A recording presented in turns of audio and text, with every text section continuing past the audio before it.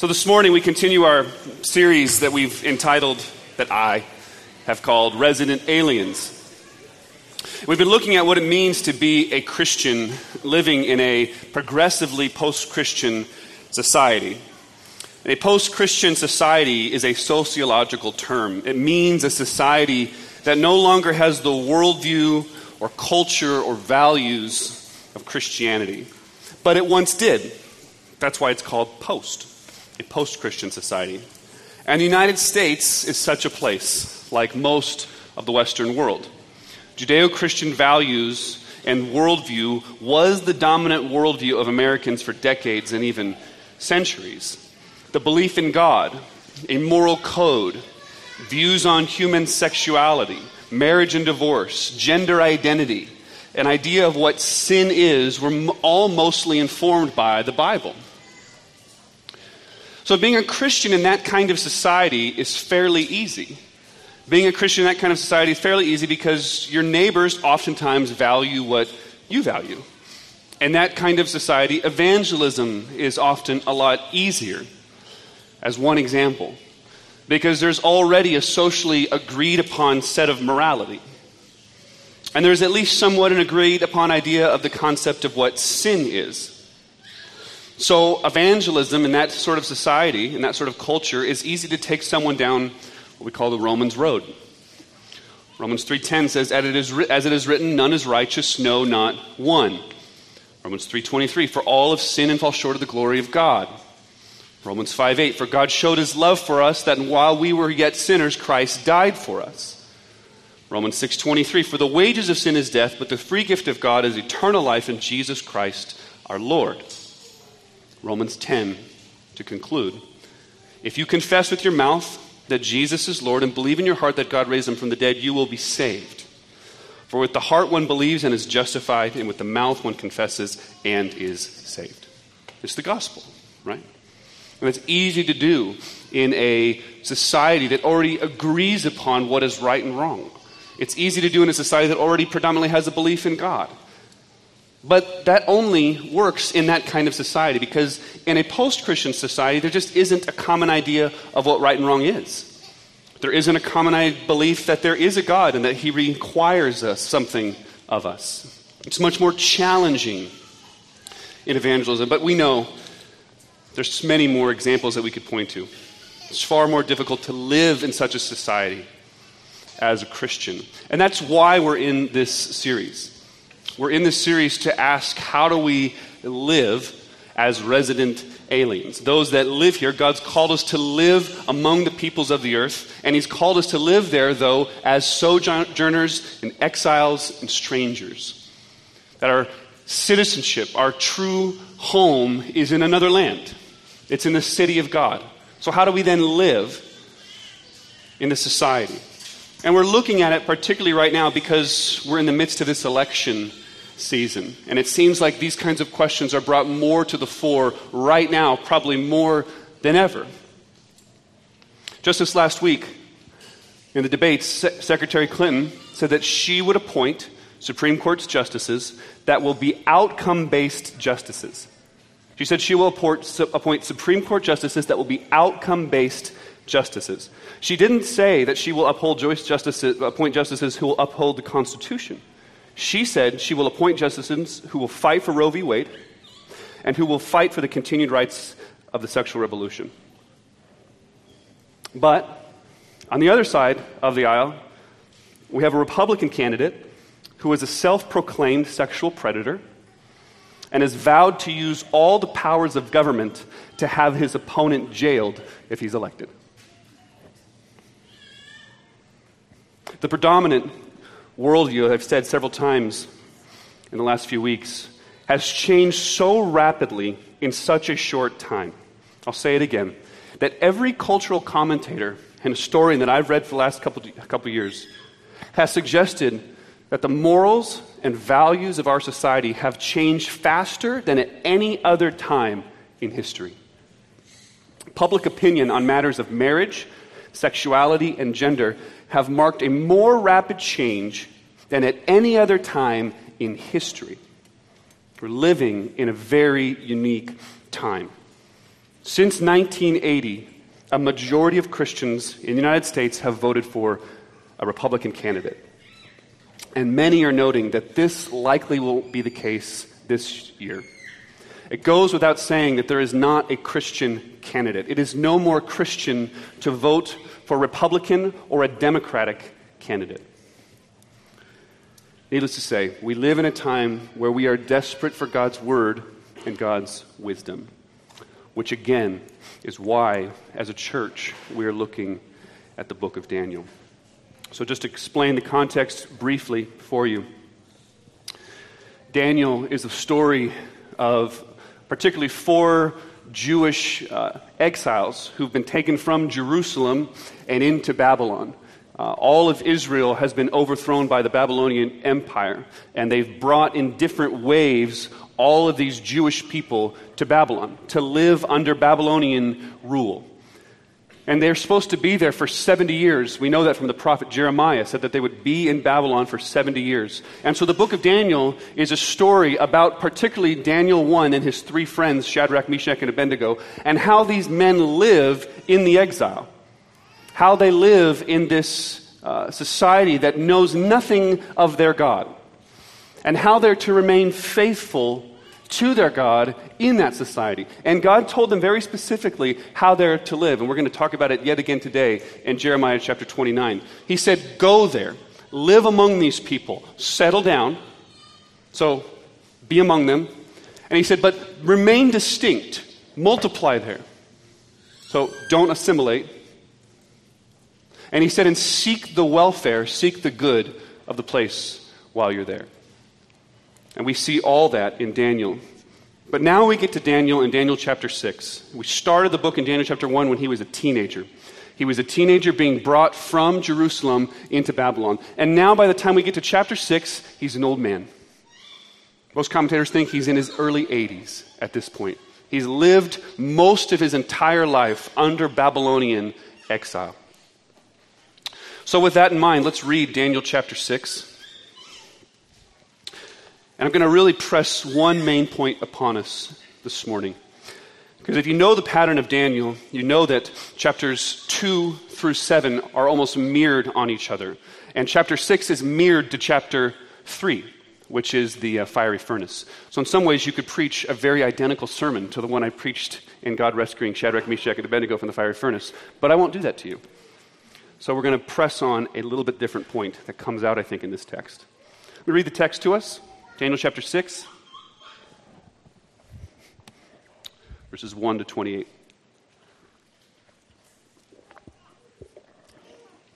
It pleased Darius to set over the kingdom 120 satraps to be throughout the whole kingdom, and over them 3 presidents, of whom Daniel was one, to whom these satraps should give an account, so that the king might suffer no loss.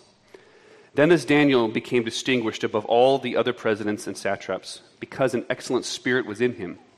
And the king planned to set him over the whole kingdom. Then the presidents and the satraps sought to find a ground for complaint against Daniel with regard to the kingdom. But they could find no ground for complaint or any fault, because he was faithful, and no error or fault was found in him. Then these men said, we shall not find any ground for complaint against this Daniel, unless we find it in connection with the law of his God. Then these presidents and satraps came by agreement to the king and said to him, O King Darius, live forever. All the presidents of the kingdom, the prefects and the satraps, the counselors and the governors are agreed that the king should establish an ordinance and enforce an injunction, that whoever makes petition to any god or man for 30 days, except to you, O king, shall be cast into the den of lions. Now, O king, establish the injunction and sign the document so that it cannot be changed according to the law of the Medes and the Persians, which cannot be revoked. Therefore, King Darius signed the document and injunction. When Daniel knew that the document had been signed, he went to his house where he had windows in the upper chamber toward Jerusalem. He got down on his knees 3 times a day and prayed and gave thanks before his God, as he had done previously. Then these men came by agreement and found Daniel making petition and plea before his God. Then they came near and said before the king concerning the injunction, O king, did you not sign an injunction that anyone who makes petition to any god or man within 30 days, except to you, O king, shall be cast into the den of lions? The king answered and said, The thing stands fast, according to the law of the Medes and the Persians, which cannot be revoked." Then they answered and said before the king, "Daniel, who is one of the exiles from Judah, pays no attention to you, O king, or the injunction you have signed, but makes his petition 3 times a day." Then the king, when he heard these words, was much distressed and set his mind to deliver Daniel, and he labored till the sun went down to rescue him. Then these men came by agreement to the king and said to the king, "Know, O king, that it is a law of the Medes and the Persians that no injunction or ordinance that the king establishes can be changed." Then the king commanded, and Daniel was brought and cast into the den of lions. The king declared to Daniel, "May your God, whom you serve, continually deliver you." And a stone was brought and laid on the mouth of the den. And the king sealed it with his own signet and with the signet of his lords, that nothing might be changed concerning Daniel. Then the king went to his palace and spent the night fasting. No diversions were brought to him, and sleep fled from him. Then at break of day, the king arose and went in haste to the den of the lions. As he came near to the den where Daniel was, he cried out in a tone of anguish. The king declared to Daniel, "O Daniel, servant of the living God, has your God, whom you serve continually, been able to deliver you from the lions?" Daniel said to the king, "O king, live forever. My God sent his angel and shut the lion's mouth, and they have not harmed me, because I was found blameless before him, and also before you, O king, I have done no harm." And the king was exceedingly glad and commanded that Daniel be taken up out of the den. So Daniel was taken up out of the den, and no kind of harm was found on him, because he had trusted in his God. And the king commanded, and those men who had maliciously accused Daniel were brought and cast into the den of lions, they, their children, and their wives. And before they reached the bottom of the den, the lions overpowered them and broke all their bones in pieces. Then King Darius wrote to all the peoples, nations, and languages that dwell in all the earth, "Peace be multiplied to you. I make a decree that in all my royal dominion people are to tremble and fear before the God of Daniel, for he is the living God, enduring forever. His kingdom shall never be destroyed, and his dominion shall be till the end. He delivers and rescues. He works signs and wonders in heaven and on earth. He who has saved Daniel from the power of the lions." So thus Daniel prospered during the reign of Darius and the reign of Cyrus the Persian. This is God's word. Would you pray with me? Father, we're grateful for your word. We're grateful to come together again as a people, Lord. And as I read in my introduction, God, we live in a time of confusion, Lord, and we want to be a faithful people. We want to know how to thread that knife's edge that you've called us to live among the people of the earth and to not assimilate, God. So would you help us in the few minutes that we have here this morning, Lord, to see in your word how you would ought to have us live. We thank you, God, and we pray in Jesus' name. Amen. So the first point, Daniel is distinguished. So the main question that this series is trying to answer is, how do we live faithfully in this generation? And so the main thing that I want to convey to us, and I think this text is trying to convey to us, I'll just tell us right here at the beginning. I think this text is trying to convey to us that we will have the greatest impact on this generation in the seemingly ordinary, mundane things of life. That we will have the greatest impact on this generation in the ordinary and seemingly mundane things of life. That the people in this room, you and me, our daily lives, when lived for Jesus Christ, will have the greatest impact on our society in this generation. Let me expand that a little bit further. I've said a few times that the whole book of Daniel is really just a snapshot of a handful of incidents in his life. This man is living in exile for some 70 years, and like I said, by the time we get to chapter 6, he's likely in his 80s. But I think there may be a temptation to think that life is always marked by these extraordinary events in Daniel's life. But that's just not the case. His life was likely marked by faithfulness. As we see in verse 3, Daniel became distinguished. And as we read in two different spots, it says that he prayed continually as he had always done. There's nothing new to him. But that doesn't happen overnight. This kind of becoming distinguished before the king isn't something that happens overnight. It's something that happens by a long obedience in the same direction. This kind of clout that Daniel garners in his life is because he lived the day in, day out life as a faithful man. And we really only see a handful of sort of these extraordinary moments in his life. And these extraordinary moments in his life are brought to him because of the years of faithfulness. Because of the years of the seemingly simple, ordinary things that men and women do in service to God through Jesus Christ. He prayed. He prayed and opened his heart before God every day. But we live in a society of now. We live in a society of instant and immediate gratification. The notion of building something or the notion of long obedience in the same direction is largely vanished from at least the voices that we hear and listen to. But we know that most of life and the things that truly matter in life don't actually come immediately. The things that truly matter in life and the things that are actually truly beautiful to us aren't things that just happen instantaneously most of the time. The things that are truly beautiful and meaningful to us are things that have been built over years of faithfulness. Things like a happy and healthy marriage. Things like learning to play a beautiful musical instrument. Things like having an enduring, lasting church to be part of.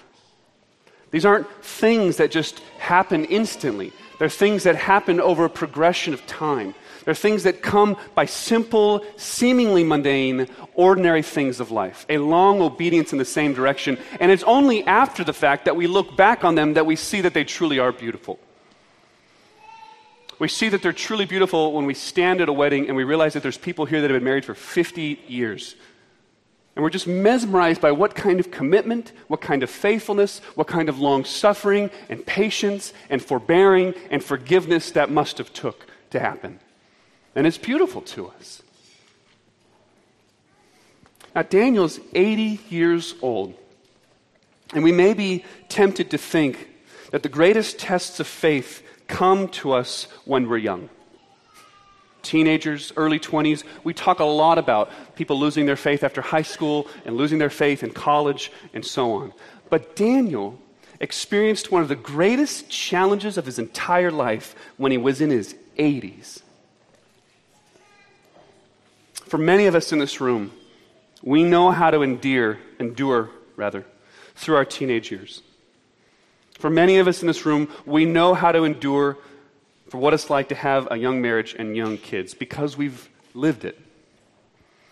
But we don't know what it is to endure to the end.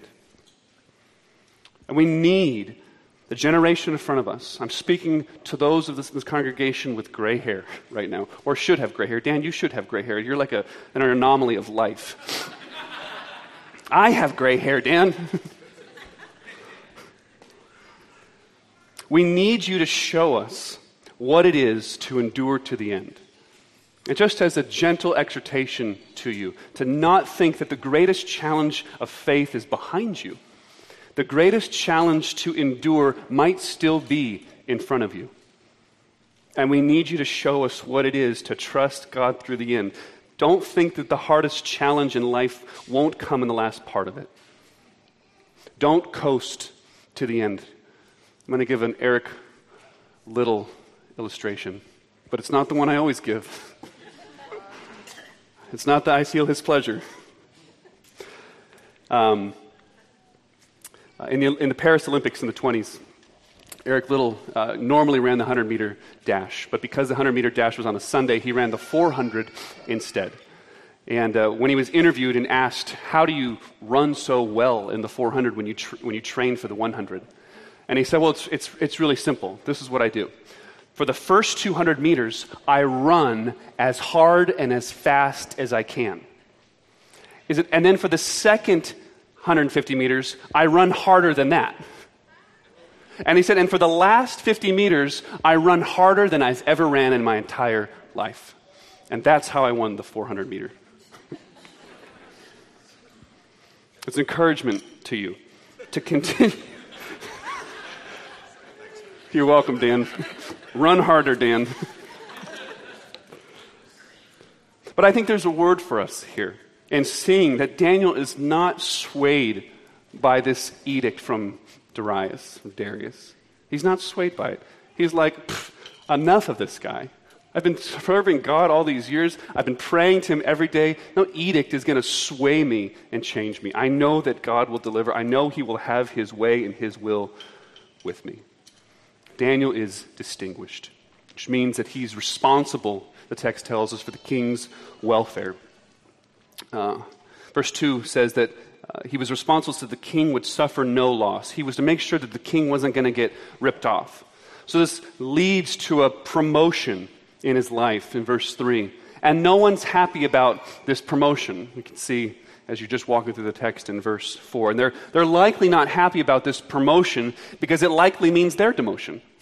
If Daniel's going to be appointed above these three overseers, the three presidents, the ESV calls it, then that means that other people are likely going to get this demotion. And so they plot against him. But they can't find anything wrong with his work, it says in verse 5. So they have to turn to the law of his God. He was a hard worker, but he was also an effective worker. Because you can be a hard worker and still be ineffective.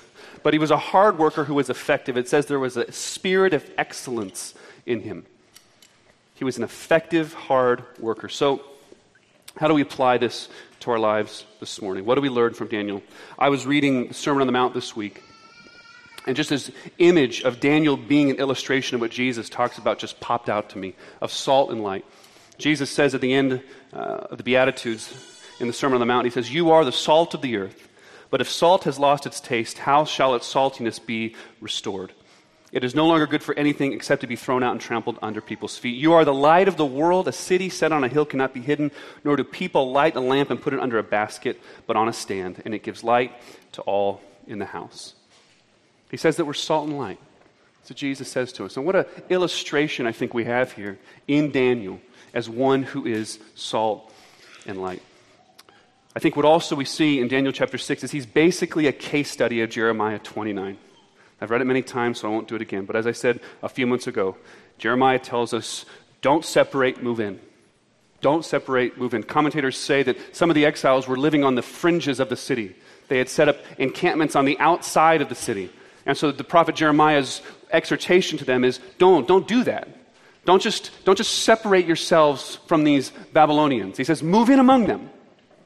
Move in and live among them. He says, but don't assimilate. Remain distinct from them and seek the good of the city. And I think we see all of that in Daniel here in chapter 6. He lives among these people. They know him. They know what he's about. They know enough about him to know that they can entrap him in the law of his God. They see how he lives. He's lived all these years among them. He's got a government job, for goodness sakes. He retains his identity, though. He retains his identity as one who is faithful to Yahweh. He's faithful to his God. He pours out his heart before him 3 times a day. And 3, he works excellently. He serves the king well. He seeks the good and the welfare of Babylon. He does it so well that the king's ready to promote him. So he lives among them, he retains his identity, and he works excellently for the king. He's Jeremiah 29. This is a case study for us. But here's the salt principle I think that's applicable for us today. There's 2 things I think we think about when we think of salt. One is that salt gets out. It gets out and it touches things. It gets out and it touches things. That's sort of the live among them thing. But salt, though, doesn't just get out. Salt has this preserving effect. We salt everything. Well, okay, I salt everything. Okay, you might too. But in the ancient world, salt was used to prevent something from going bad. We would salt meat. We would salt meat to keep it from spoiling. You would salt things to preserve them. You would salt things to keep them. I was thinking also this week about the Tower of Babel. And the main thing at stake here in the Tower of Babel, and I was thinking about it because we're talking about the Babylonian Empire and the Persian Empire which succeeded it. But the Tower of Babel, the primary ethos at the Tower of Babel is let us make a name for ourselves. Let us make a name for ourselves. And I thought of something as I was thinking about that. They never finished. They never finished. The tower is never high enough.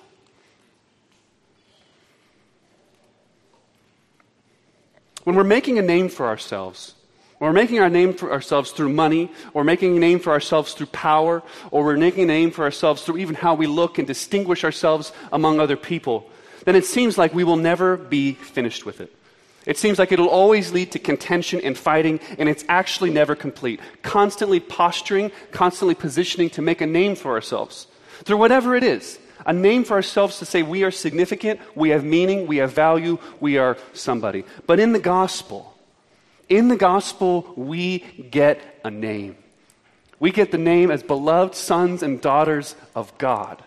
God says, not through your posturing, not through your manipulating, but through the grace that's found in Jesus Christ alone.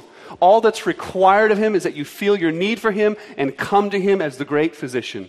And he bestows upon you the name as his son and daughter. So as Christians, we move out into the world already with a name. We move out into the world as a preserving element because we already have a name. But what does that look like, though? The main point of this sermon is to say it's through the seemingly ordinary, mundane things of life that we will have the greatest effect on this generation, on this culture. How do you act at your job, then, tomorrow morning? How do you act at your job when you're wronged by a boss? When you were supposed to be scheduled off for that shift because you had other plans, but the boss scheduled somebody else off instead? Respond graciously? Do you respond the same way that everyone else does? Or is there something distinct and unique about us? How do you respond when miffed by a coworker? Is there something unique and distinct about us? Because I think this text is telling us is that it's in the seemingly simple things. It's in the seemingly day in, day out, long obedience in the same direction where we will begin to have the greatest influence on this culture around us. Look, most of us are not going to go to Ivy League graduate schools, okay? Some of us might. Well, I'm not, but some of you might. Some of you might be able to get into Ivy League graduate schools and be real culture makers, be the kinds of people that are university professors, politicians, policymakers, and so on. But most of us will live our lives, we'll have our children, God willing, we'll raise them in the nurture and admonition of the Lord, we'll work our jobs for 35 years, and we'll die. We won't be remembered in 3 generations. I don't know my great-great-grandfather's name. But it will be in the seemingly ordinary things of life that we will have the greatest impact on the world around us. Daniel was salt because Daniel was a faithful presence. Let me just say 2 more things about salt. It's a preserving element. So just say a what and a where. A what and a where. Well, what is it? I just want to say what it can't be. What it can't be as moving into a post-Christian society, that salt can't just be vocational ministers. We can't just think that those that are actually effective in life for the sake of the gospel and for Jesus are those that are pastors, those that are paid missionaries, and so on. It just simply can't work that way. It can't work that way. Salt has to be an organic element to it. It has to go out into everything in society. See, the church's job is to equip the saints for the work of the ministry. I can't go to all your workplaces and to all your neighborhoods and to all your social interactions. You do that. You go out into the world and you have a preserving element to those around you. You love your neighbors as yourself. It goes out. It's a what. It can't be ministers, and it's where it's among the people. Look, I think this means at least one thing for us. It means that we can't just pick the places to live that aren't falling apart. We can't just pick the places to live that aren't falling apart. If salt is to have a preserving element to it, then it must be in places that are in danger of not being preserved. We can't just live where the best schools and the best neighborhoods are. We have to be willing to move into places that are actually falling apart. Well, let me go on. I should have not said this was going to be short. Let me move on. Point 2. The law of his God.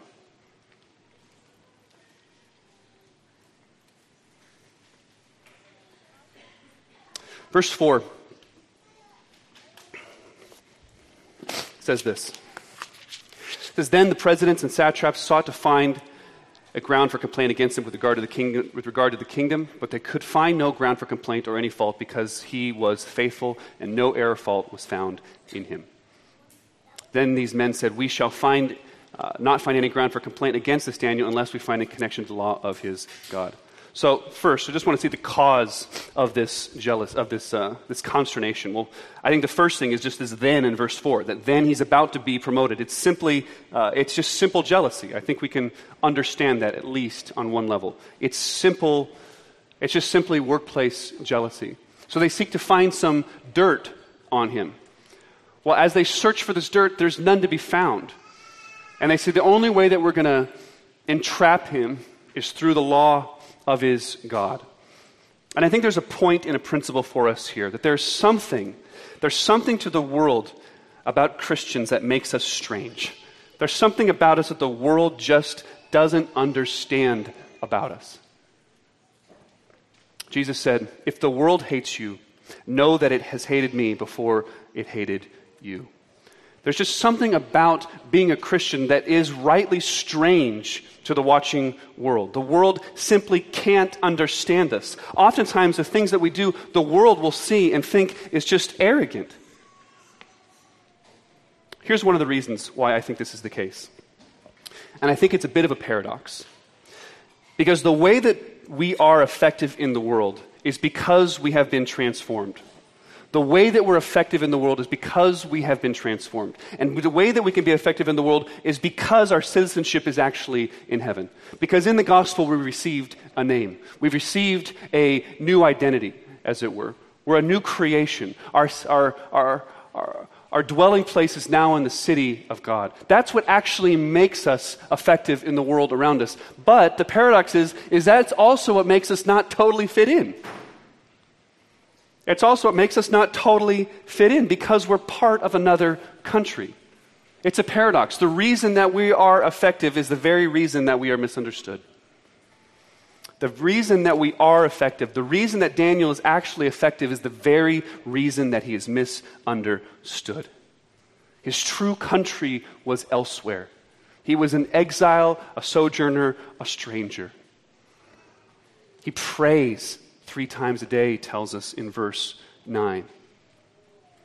Notice what Jesus said. Jesus said, if you belonged to the world, they would love you. If you belong to the world, they would love you. But we don't belong to the world, my friends. We belong to God through Jesus Christ, and our true citizenship is in that heavenly kingdom. But isn't that the paradox? The paradox is the very thing that makes us effective is the very thing that keeps us as outsiders. Keeps us as being understood, keeps us from actually fitting in the world around us. Let me just apply it in one way. In one way. It's just the nature of religion and the gospel. See, religion says, the world thinks they understand what we're all about, because religion says, obey God and eventually He will bless you. But in the gospel, it says, believe on the Lord Jesus Christ, and all the blessings of heaven are freely bestowed upon you now. They're freely given to you now. And the world never understands the gospel. They can't understand the gospel by the very nature of it. If they did, they would be converted.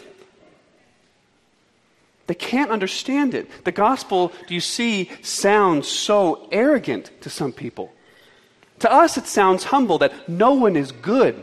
No one is good, no, not one. To us, it sounds like utter humility to us, that we're coming to God and say, God, only you alone can save us. But to an outsider, that can sound incredibly arrogant and prideful. Say that no one's good. But my friends, they have to misunderstand us. That's the very nature of it. They have to misunderstand us. The very way that we can be effective, the very reason that we are effective is because we don't fit in. Because our heavenly kingdom, our actual dwelling place, is otherworldly. But that's what makes us light. That's what makes us light. A city set on a hill. Well, let me close by point 3. Daniel's God. The danger in Daniel chapter 6 is it might be one of the most familiar Bible stories that exists. Daniel in the lion's den. And I think countless young boys and girls have been told, if you are as obedient as Daniel is, and you pray as much as Daniel is, and you're as faithful as Daniel is, then God will rescue you too. Is that the point of Daniel chapter 6? And I know that there are several Christians that are weak Christians, or maybe not even Christians anymore, because that's the way that they've understand not only Daniel chapter 6, but they've almost understand all of Christianity and all of the gospel. Because if you perform a certain way, then in the end, God will rescue you from all calamity. And if he didn't, either it's you weren't obedient enough, or he's failed you. You didn't live up to your part of the bargain, or he didn't live up to his. And that, my friends, is the essence of morality, or moralism, rather, and religion. And it is not the story of the Bible. It is not the nature of the gospel. The gospel is not, come to me and no more problems will happen in your life. Obey me and you'll be saved from all the calamities in your life too. Jesus said the very opposite. In this world, you will have trouble. He's saying that to his disciples. So what does it tell us then? I think it tells us two things at least, this lion's den scene. First, it tells us about a salvation in the future. A salvation in the future. You ever noticed, C.S. Lewis talks about in some of his writings on miracles, that miracles often aren't just these random displays of power for no reason. He says miracles often are serving a purpose. C.S. Lewis says that miracles that we see Jesus performing are setting the natural world to the way that it should have been. They're a glimpse into that new heavens and new earth. It's the healing of lepers. It's the healing of the lame. It's setting the world right to the way that it ought to have always been. And we get a glimpse of that here with Daniel. We get a glimpse of it. Listen to Isaiah chapter 11, verse 6. Chapter 11, verse 6. The wolf shall dwell with the lamb, and the leopard shall lie down with the young goat, and the calf and the lion and the fattened calf together, and the little child shall lead them. This is a picture into the new heavens and the new earth when God will set the world to its rights. When God sets the world to the way things ought to have always been. When he restores the world to order. And Daniel is giving us a glimpse into God preparing to do that. Because the point of Daniel chapter 6 was to give those people in exile hope. To give them hope that God will restore them from exile. And the practical and 2016 point of Daniel chapter 6 is to tell us, as sojourners and exiles, in our own exile, in a different kind of exile, yes, but our own exile, that God will deliver us from this exile, and he will set the world to its rights. So it's okay to relax. It's okay to be faithful. Don't feel the temptation, as it were, to be one of these lawless ones. But the second thing I think Daniel chapter 6 is showing us in the lion's den is that there's this messenger that is sent from God again. Just like in the fiery furnace, they saw a fourth figure, so it is in Daniel chapter 6 that God sends his messenger to be with Daniel. Isn't it striking to you to think about all the ways that God could have rescued Daniel? All the ways that God could have rescued Daniel. He could have just snatched him out of it. He could have done a multitude of things. But what God constantly does is he doesn't save in spite of the trial. God saves through the trial. It's not in spite of, it's through it. It's because it's the very means whereby God actually saves us and walks with us. So my friends, the trial that you are in right now in your life, it is God's good hand to walk through the trial with you, never leave you or forsake you, walk by your side. And it's through the trial, not in spite of it, that God will deliver you. Look, there's many, many allusions to Daniel and Jesus himself, right? He's in a tomb that's sealed. It's sealed with a signet. Days later, the next morning, they wake up and he's well. He's healed. But you know, though, that because of the cross, that because of the gospel, that Jesus Christ was placed in the lion's den. In the Old Testament, the lions or the roar of the lion is almost always a reference to God's judgment. It's God's judgment. And Jesus Christ himself experienced the full judgment of God in your place and on your behalf, so that you can know that the trials of your life is not God abandoning you. It's not God even punishing you. It's God's good, kind care for you, and he will never leave you or forsake you. And you know that it's true because of the cross. It is not for your judgment. It is for your good. Remain faithful in the midst of this exile, for God is working with you and walking with us. Let us pray. Father, we are grateful for your word. We ask, God, that you would help us to be a faithful people, that we would walk through this current exile as salt and light. Lord, that we would go out into the world, we'd be a preserving element because we have the gospel deep down in our hearts. You have given us a name that is above the names that we could ever build and make for ourselves. God, we are grateful for you. We're grateful for this good message. In Jesus' name we pray, amen.